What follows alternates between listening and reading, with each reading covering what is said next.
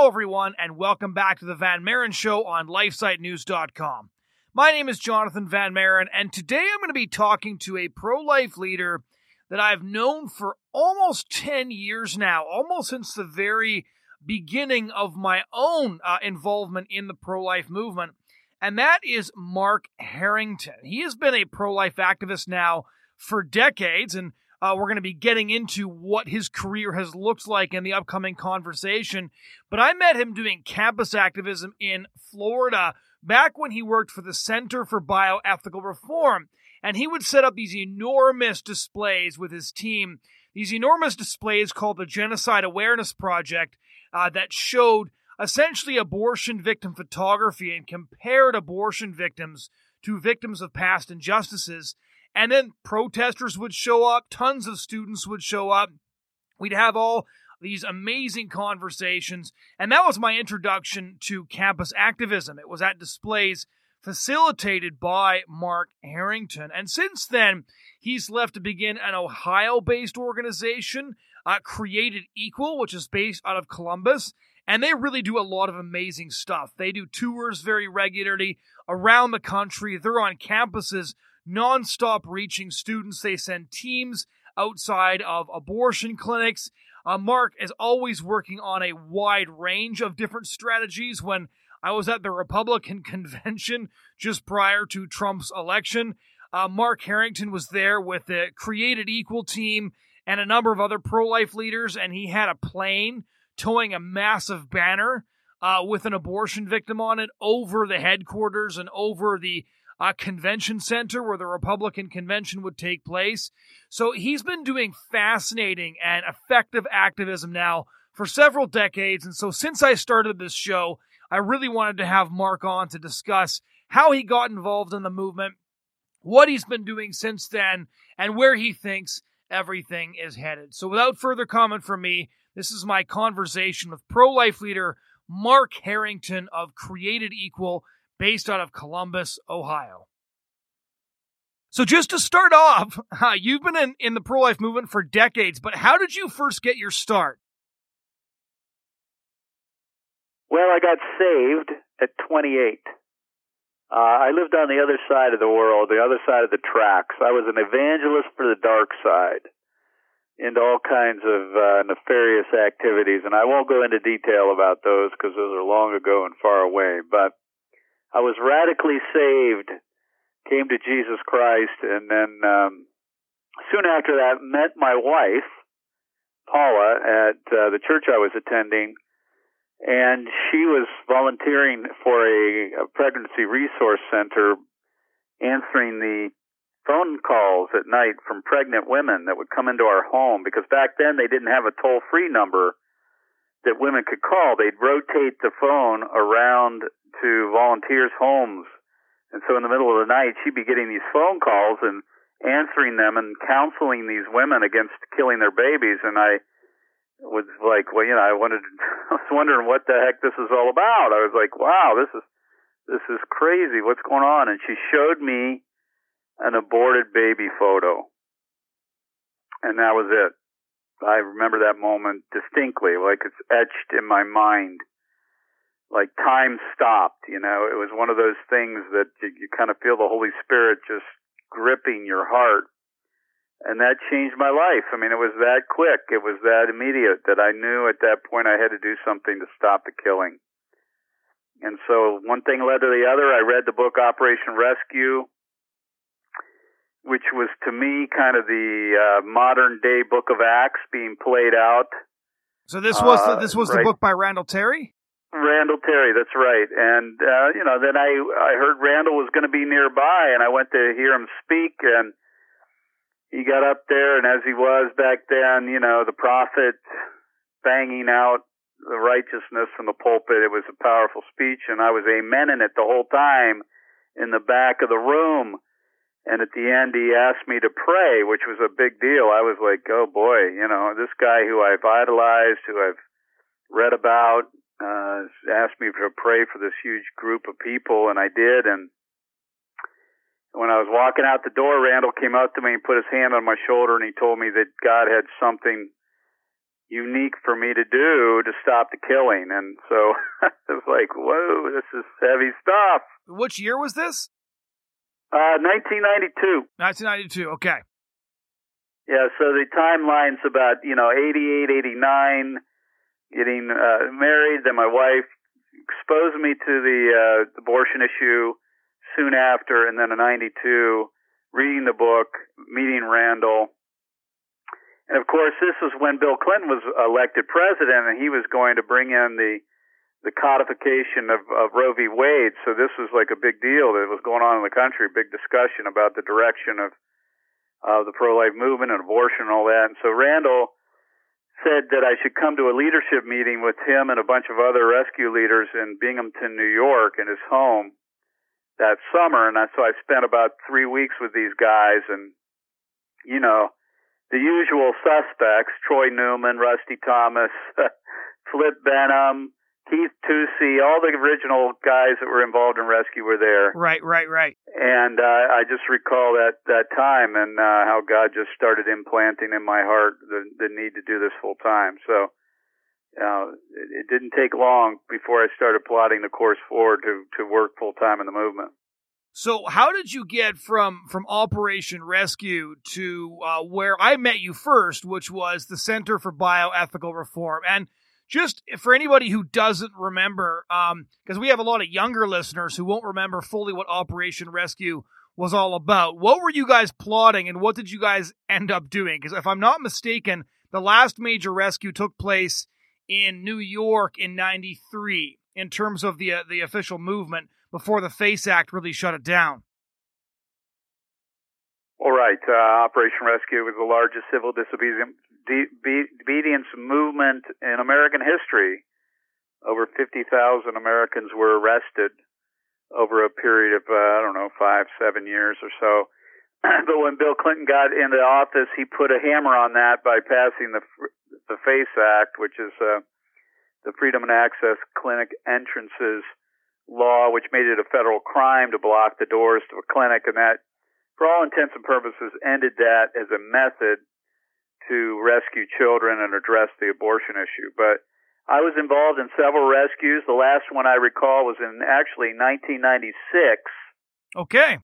At the Republican National Convention in San Diego, when Bob Dole was the nominee. Even though FACE was law, the government wasn't enforcing it, and so we rescued there. That was the last time I did it. So at that point, Randall had moved on. I think at that point, Flip Benham had taken over the reins of Operation Rescue. And then, so from Operation Rescue, how did you begin the journey to becoming the activist you are now, which is focusing really on exposing the injustice through the use of abortion victim photography, as well as all these side projects targeting the abortion clinics? Well, interesting enough, Greg Cunningham from CBR was beginning to use these large photo murals comparing abortion to genocide on college campuses. The first campus was Penn State University. It was in 1998.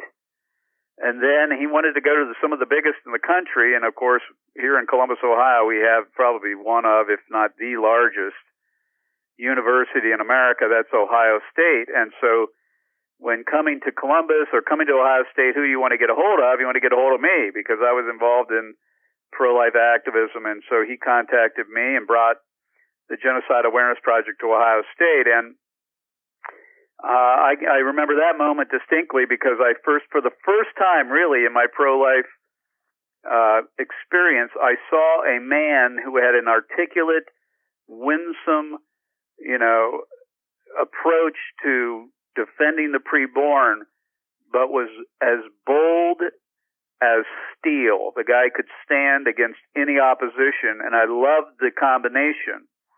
And that's what was lacking, I thought, in some ways from Operation Rescue, was bold, very bold, willingness to get arrested for what you believed in, but lacked a kind of a defense of the position. And, of course, going to college campuses is the venue that we need to be focused on, that demographic of young people. And so Greg was impressed me, obviously, and then soon after we began to work together to start a chapter here in the Midwest with CBR. What were those first campus displays like when Greg Cunningham started to take these huge displays, set them up on campuses, take them to Columbus? Because I went on Gap, I think the first time I went was in 2010, and this project had been going on for over 15 years already. What was it like when you guys just started out with this project? Well, it was totally unknown. I mean, we had no idea what we were going to face. No one had ever even attempted anything close to this.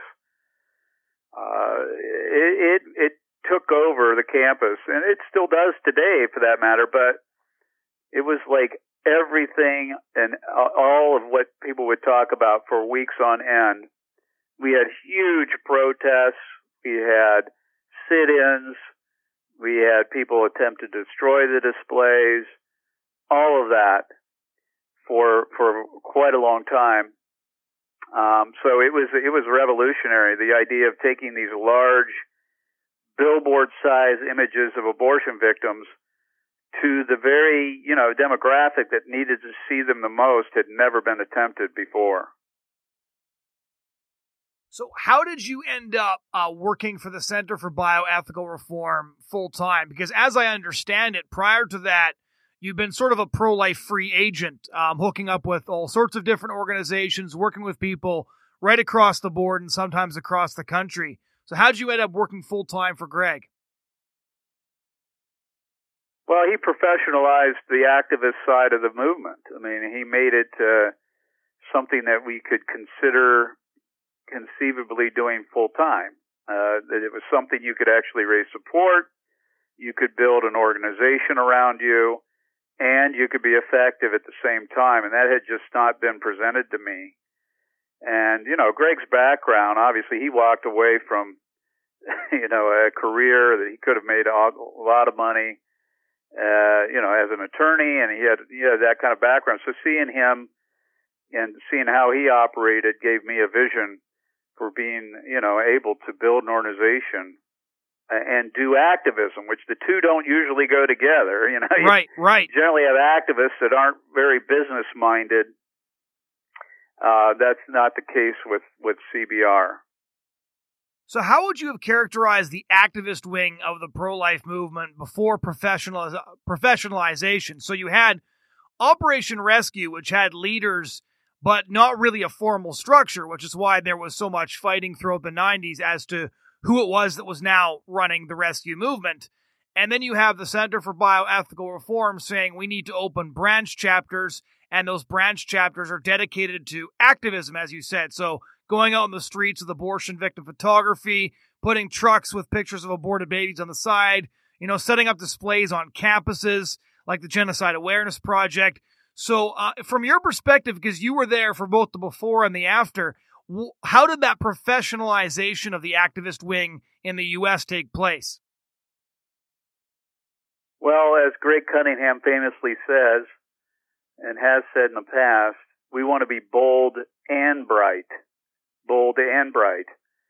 Operation Rescue was bold, and I'm not saying they weren't smart, but they weren't, really getting to the heart of the problem. Right. Going to abortion clinics, as we all know, is important to try to rescue those being led away to death, but it's not going to solve the problem.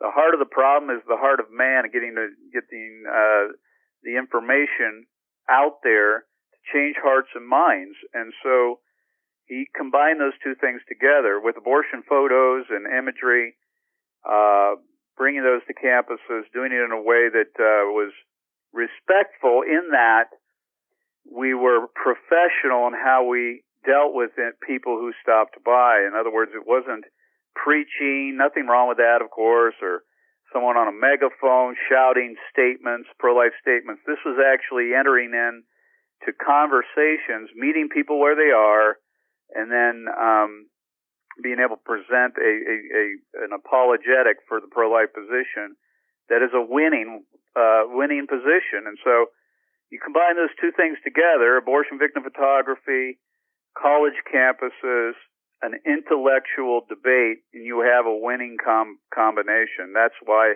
it was, successful, still is today, that approach. How difficult was it to start up a chapter? I believe the chapter you began was CBR Midwest, correct? That's correct, yes. How difficult was it to start up an established base like that? Well, it's pretty hard, actually. I mean, very few people succeed at it, but they fail because they don't try it. They don't work hard at it. Right. And so what Greg taught us is, if you work hard at the fundraising, you have a vision, you present it, people are going to support it. I think what we find, unfortunately, is much of our movement isn't serious about ending the killing enough to make it a vocation, something they can conceivably do full time. Well, he gave us that vision. And so I was confident that we could pull it off. Also, I obviously believe that, God calls you to something, he's going to provide. Scripture is clear on that. But we had to take care of, the business side of it, so to speak. And that is, we wanted to make sure that our bills were paid, that our families weren't going to be unnecessarily, being dealt with here. Right. Too much sacrifice being asked of them. In other words, there's nothing spiritual about being poor. Right. We could pay our bills, we could do this work, do it professionally, recruit people, build an organization. That's what CBR brought to the table, and that's why, by God's grace, we were successful here. What are some of your memories from that time starting up CBR? Because one of the things we've been trying to do on this podcast is talking to pro-life activists and leaders about what it's actually like on the ground and getting things going, because that's a side of things people rarely see. And then there's the fact that, unfortunately, there are very, very few people who do pro-life activism, and so people just really have no idea what that's like for the people who are actually doing it. So what are a few of your memories from really just getting that started and then establishing yourself over those couple of years? Because you had one of the most successful branch organizations of an activist organization nationally in the entire country. Well, I look back, and it was probably the most exciting time of my life. The fact that I walked away from a good career, making good money, very stable, in my career and so forth, and the way things were going. But I knew, that there was more, and I was unsatisfied with that, and was given the opportunity to walk from my job and raise support. Were some of the most exciting times, living by faith, knowing God had called me to this work, and starting from scratch. I mean, but understanding that I needed to have the long view and not getting frustrated with setbacks and roadblocks that'll be put in our way. And so that's, just keeping your hand to the plow, keeping focused on the vision, the mission, the calling, and just never giving up. I mean, that was those were the times that I remember best, and were some of the sweetest times of my life, because that's really when we step out of the boat. I've asked almost every leader I've had on this show this question. I've asked this of Scott Klusendorf, Troy Newman, and everybody's had a slightly different answer. So I'm really interested to hear what you have to say. What's it like being a family man in the pro-life movement? Because one of the things that I find is there's a lot of people who do pro-life work for a time, right? They do a pro-life internship at an organization like yours or an organization like mine. They volunteer for a bit, but then sort of, air quotes, real life gets in the way and they move on. And so of the people who have worked not only full-time on the pro-life movement, but have done it for decades, what has that been like?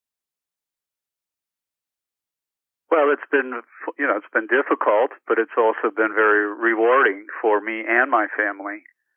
There's no better thing to serve the Lord full time. And children that are brought up in that environment understand that being a Christian, a Christ follower, that you're not signing up for a normal life, that you're actually signing up for something very different. And that's what Christ calls us to. So my family, my children, everyone were exposed to that early on, that this isn't, you're not going to go about life like everybody else. and that's a good thing. Yeah.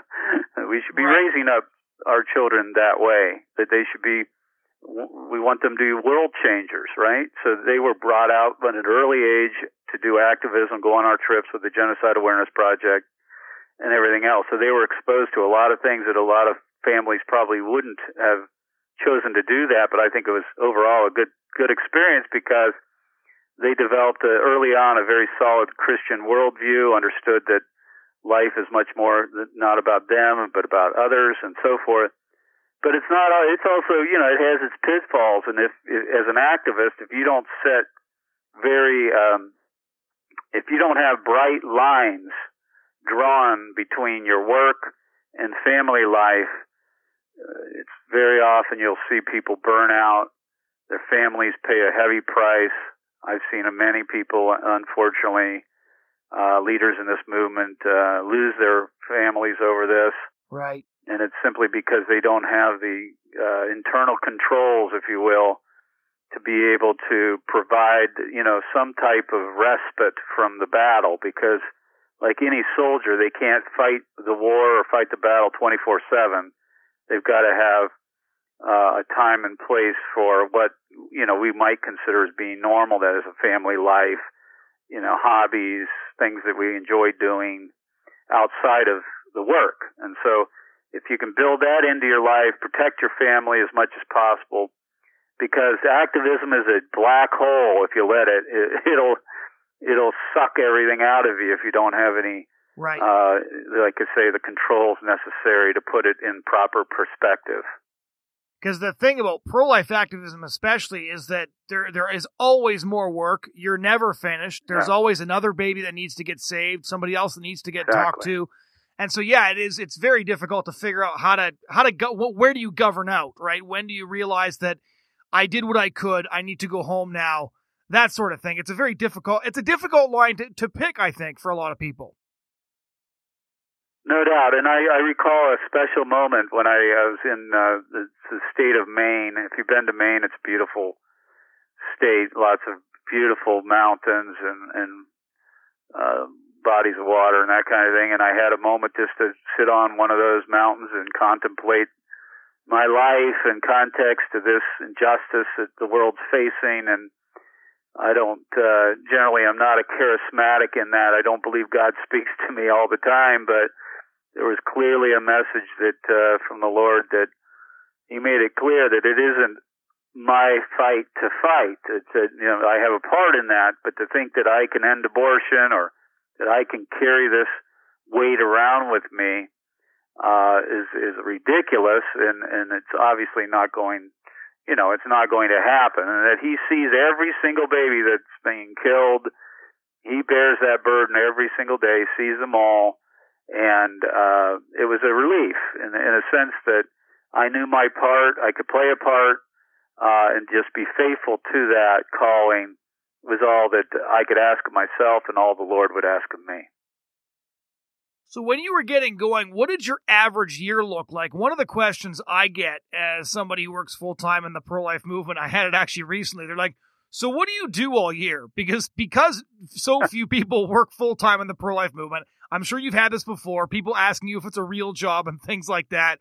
So what did your average year look like? How did your time get spent, I should say?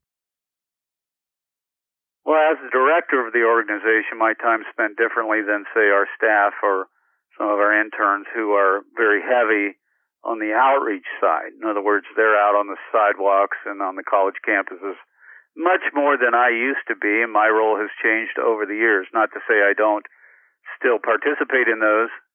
In fact, I was just up at the presidential debates in Detroit where I almost got arrested. And by the way, we're going to be suing the city of Detroit over that. But my role has changed to more of a vision casting, making certain that we're staying on track, being faithful to the mission we've been given. And it's not very exciting, but fundraising. I mean, you got to pay the bills. Yep.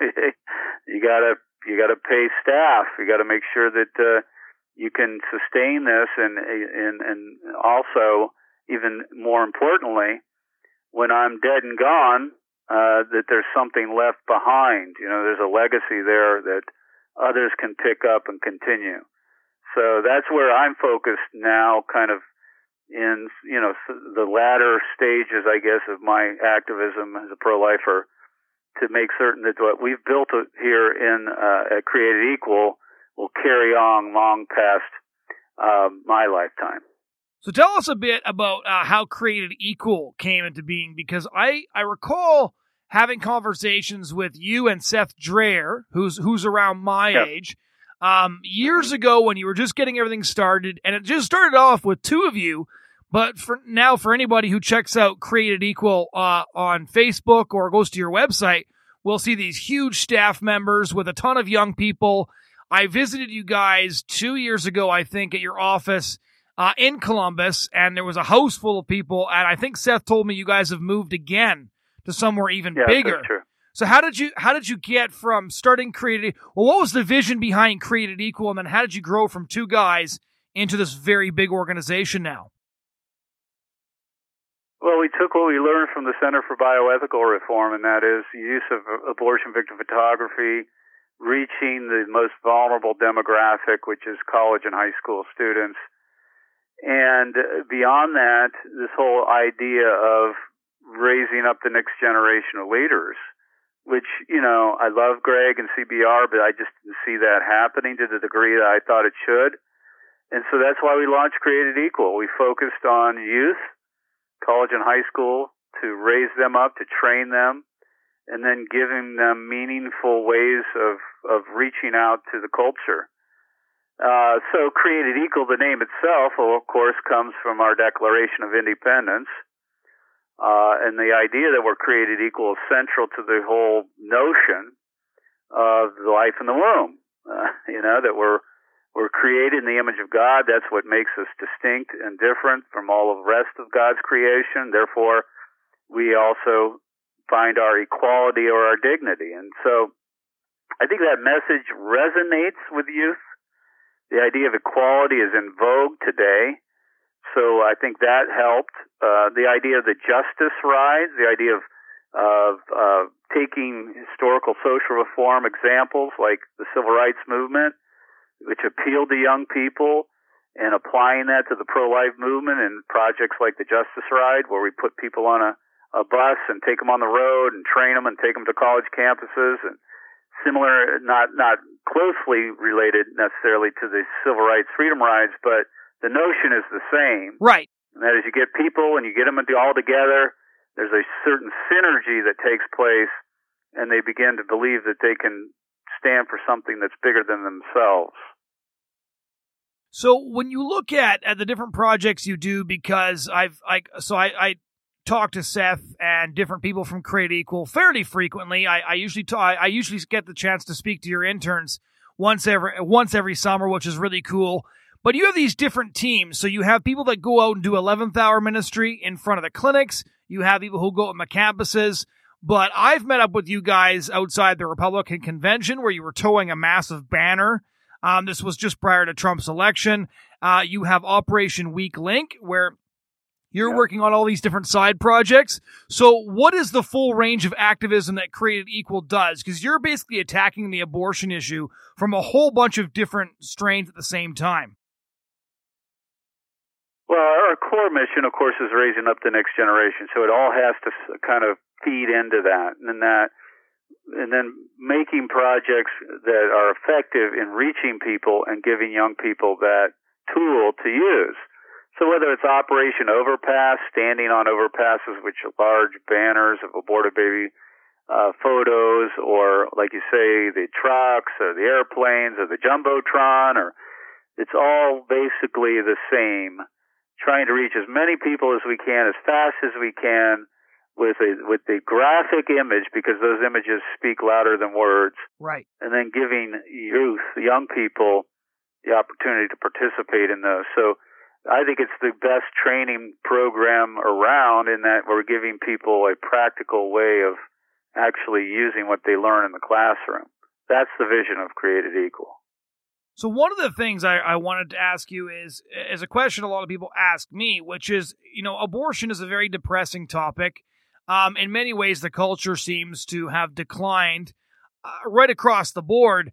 And so what are the sorts of things that keep you going? I know a lot of people don't know that we get to hear a lot of amazing stories as well as depressing stories. So what are some of the stories of saved lives, changed hearts that really keep you going when you look at your career in the pro-life movement? Well, there was a conversation with Greg Cunningham that I'll never forget, and that is we were driving home from a fundraising meeting, and Greg turned to me and he said, you know, Mark, abortion ruined my life. And I didn't know what he meant at the moment, but then I thought about it later and I thought, oh, that kind of makes sense in that we all have plans, they may not be what we thought they'd be, but as long as babies are dying, you can't live a normal life, and that a country that kills children, we should be behaving a lot differently than one that doesn't. So there's no turning back. I mean, to me, it's more of a duty, if you will, a right. responsibility. I wake up every morning knowing that's what I need to be doing. I find a lot of comfort in that. Gives you purpose, right? Gives you consistency and longevity if you know that's the reason. But I also do it because I know this is the best way to work out my faith, because we should love our neighbors ourselves. So this is a practical way to love I think the one that needs it the most, that is the unborn. They need our love more than anyone else because they don't have anybody to turn to other than us. So I guess in the macro, that's kind of what keeps me motivated day by day, is that I know I'm at the center of the will of God when I'm saving children, reaching out and training the next generation, and changing hearts and minds in a culture that increasingly, unfortunately, doesn't seem to be interested in defending the preborn. On a micro level, what are some of the stories that really stand out to you of babies that were saved? That when a woman was going to have an abortion and she changed her mind, because I actually get people asking me, does that still happen? And that makes me realize how disconnected pro-life people often are from the pro-life movement at large, because I find that seeing somebody change their mind on abortion is now so normal for our street activists that they don't even consider it really an exceptional thing anymore. Well, that's true. I mean, we have, I don't even know what the numbers are right now. We keep track of them, but we have hundreds of people that have changed their minds on college campuses. I guess the one of many that stands out would be when I went to Albuquerque, New Mexico. They were trying to pass an ordinance to outlaw 20-week abortions. And in Albuquerque, that's the late-term abortion capital of the United States, and there's an abortion mill there. And the morning that we were out, before we went canvassing in the neighborhoods to get this ordinance passed, we were at that late-term facility. And I don't do a lot of sidewalk counseling anymore, but I do on occasion. And I usually reserve my comments for the men that go inside, right, because as a man, I can speak to the men and challenge them.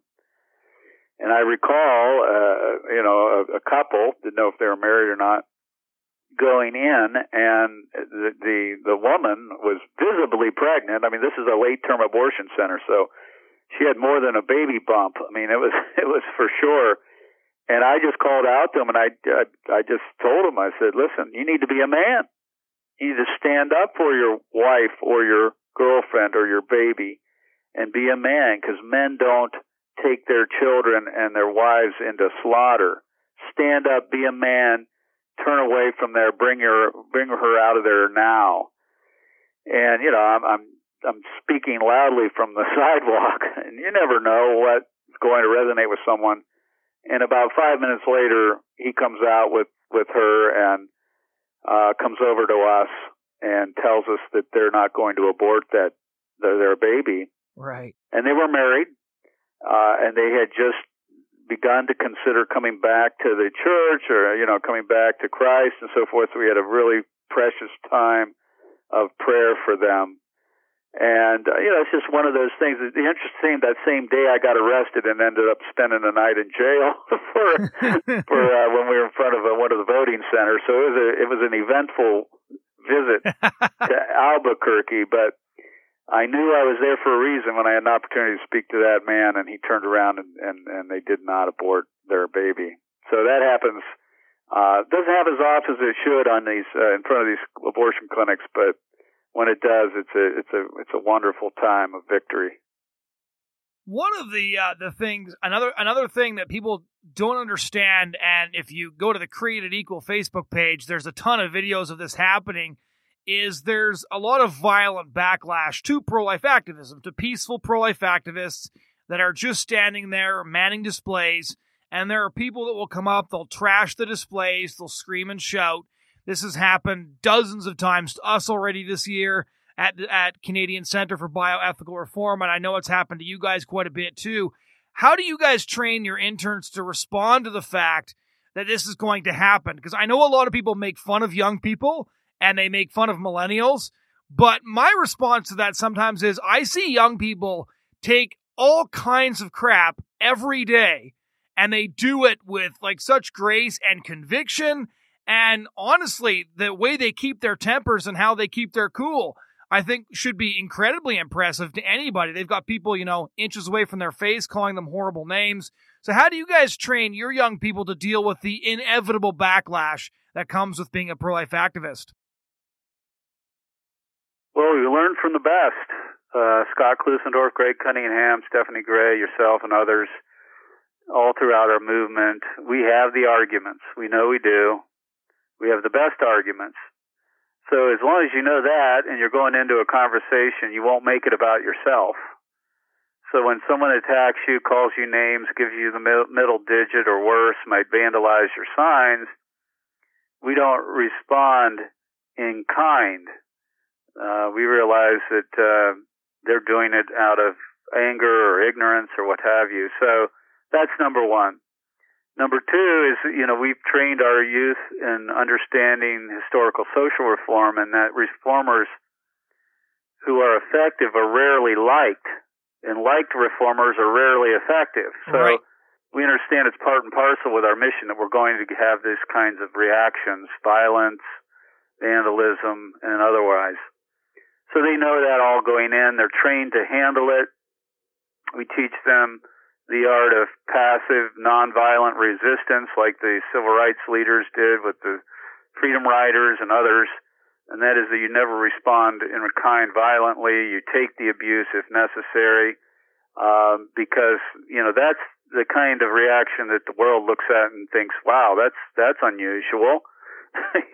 Yeah. Who are the violent people here, right? Yeah. The violent people here are the ones that also kill children. So, because we're a peaceful movement, that's ingrained into our everyday work, and we make it certain that those who work for us and volunteer with us pledge to treat people in a kind and respectful manner, regardless of how they treat us. On just a slight shift, you've been in the movement now for decades, and so when you look at the pro-life debate as it is now, I remember talking about Donald Trump with you in the lead up to the election. None of us thought that he would be solid on the issue. Turns out he has. We have no idea how 2020 is going to go yet. When you take a look at the pro-life movement and the pro-life issue in the macro sense, what's your feel for where we're at in this debate in the United States?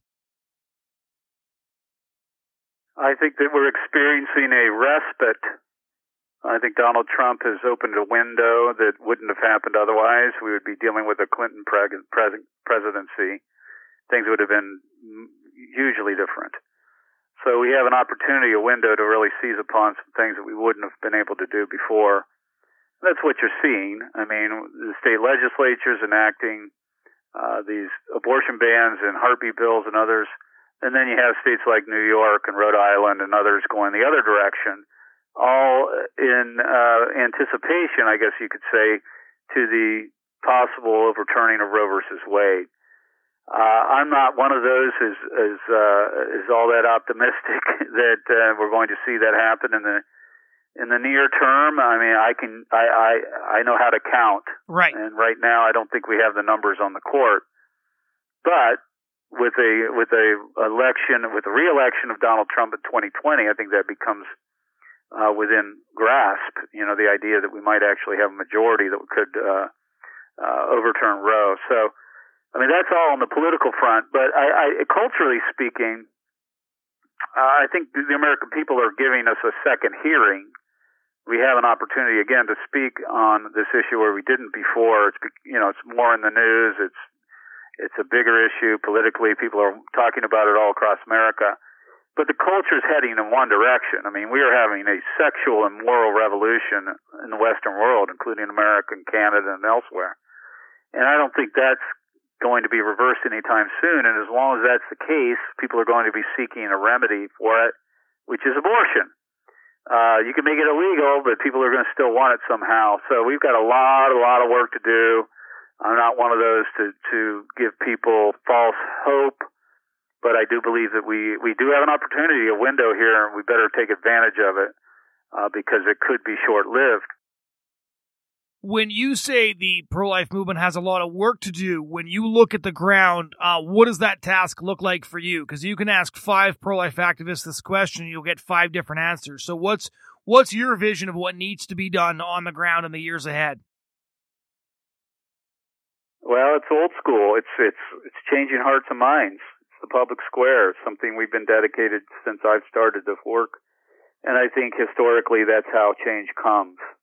There's no silver bullet. There's no easy way. And if we're looking for that, we're going to be sadly disappointed. We all look to, say, social media and other ways of reaching people.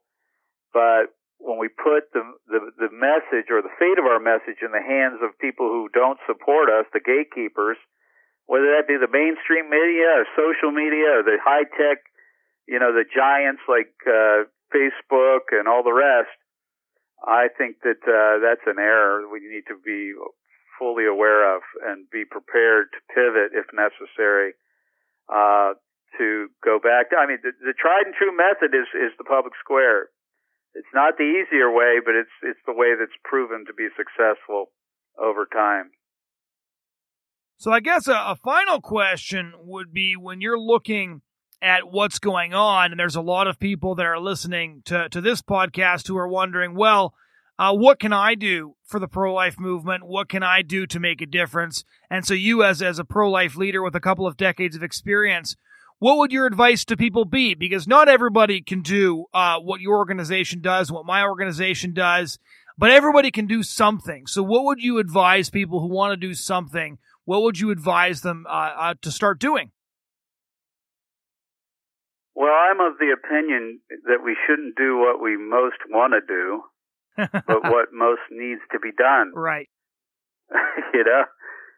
If there are people doing what they want to do that for whatever reason they've chosen to do, and there are a lot of people doing it, then maybe that's something you shouldn't do. Do something that most needs to be done. That's why I do what I do, because there are very few people who are dedicated to raising up a generation, an organization that does the hard work day in, day out of reaching people where they are, using the First Amendment, free speech in the public square. I think that's what most needs to be done, but it's rarely what we most want to do, and it's not going to get you the invites to the banquets. You're likely not going to get the television interviews, the pats on the back, the celebrity status that unfortunately comes along with much of what we consider pro-life ministry today. But it's going to be the most effective thing, and it's the thing that we most need to be doing. So where can people find your work to check out what you're up to? Yeah, what they need to do is go to createdequal.org. We can assist you in using all the tools that I've been talking about. That is abortion victim photography and video all across America.